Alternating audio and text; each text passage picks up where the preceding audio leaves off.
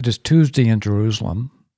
The sun rose at 5:30 a.m., 10:30 p.m. Monday, Eastern Standard Time. The grasses around Jerusalem have become green.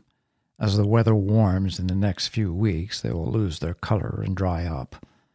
Because it's Passover week, people from all over the region are beginning to enter into the city. Over 1 million people are expected to pour into Jerusalem. The Roman garrison at Fort Antonia is on full alert. Their ever-vigilant disposition becomes heightened. They expect trouble, as this is an opportune time for zealots and insurgents to strike. Jesus and his disciples depart from where they stayed outside the city not long after sunrise. It will take them about 40 minutes to reach Jerusalem. Roman patrols are out and about looking for trouble.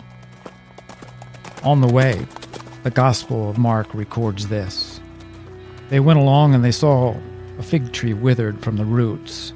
Peter remembered and said to Jesus, "Rabbi, look, the fig tree you cursed has withered." They arrive again in the temple.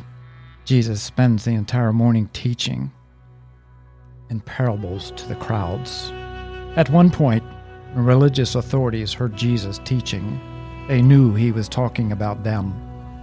The Gospels of Matthew and Mark records this.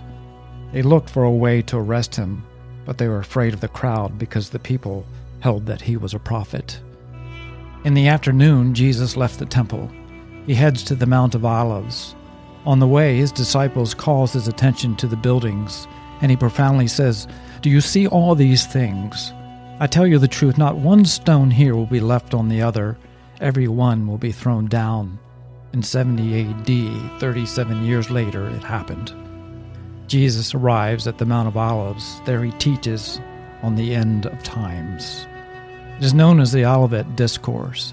By evening, he reminds his disciples that Passover is in 2 days and that he will be arrested and handed over to be crucified.